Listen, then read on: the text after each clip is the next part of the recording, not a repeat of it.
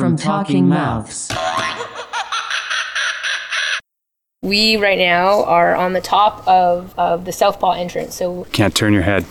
Thank you. It's okay. I forgot where I was, and I was going to say. Come on, really don't they teach you this in media school?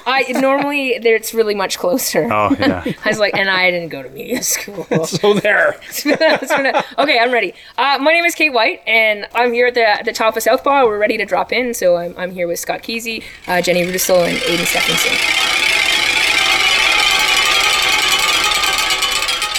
I love this entire trail. This one actually lives in my memory. I could walk us through right now. So we're at the top of the trail right now, and the first corner we come up to is going to the right-hand side. And then through that, it's got some bumps. And so you start to let the bike move underneath you, right? And then you've got the next left-hand turn, and the next right-hand turn goes down a little bit with a hard right. There's the one section where you come in a left-hand corner and you go up a hill, and then it has right. And then that puts you out on a ridge for the first time, and you're looking forward. And I tell you, in the springtime, you get the pop of like the brand new leaves and the green, and you've got that light that's coming in. And in the fall, you get it, and it's that golden color. Every time I come around that corner, it's one of those moments where you're just so grateful to be where you are. It's pretty long for how short of like a distance it is because it loops back on itself. But what that allows you to do is it gives you like the different angles. So, I mean, we can work on right-hand corners or left-hand corners here.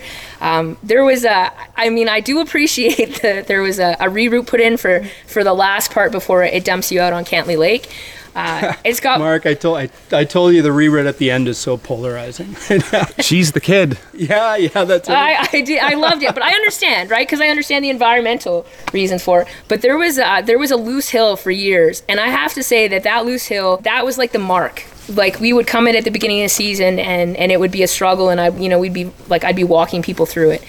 But by the time we came at the end of the season with the kids, so we're talking little kids, like 8 years and up, they would ride this hill and they wouldn't hesitate anymore. And so that hill became this challenge, and every season, I've been in different groups here at different times, and you could see the progression, and they could see the progression. My favorite stump is on this trail. There's a stump that has the little mushrooms that grow off it on the left-hand side. Is there a gnome beside it by any chance? There is no gnome beside it, and I haven't pointed it out because I'd like it to be gnome-free. But this stump, I take a picture of this stump every year. Like every year. I know the stump you're talking about. Originally, my vision was to build like a ramp kicker off that stump. Oh, really? Right? I'm so glad you left it as it was. Yeah. I've actually had dreams, like if it ever gets, like if someone kicks it over, like I was like, I'm gonna come in with a wheelbarrow and I'm gonna carry the stump out and I'm gonna like transplant it to my front yard. And it's funny because when you're there, you realize actually you're not close to anything, and it would be a really long wheelbarrow like excursion to get that stump out. But I love it. This is a trail where everybody can progress and everyone can feel like they're learning things, and this is also one of the ones that, like, on a day where I've got a short amount of time and I just want to have fun and I might be by myself, this is a trail that I'll come to.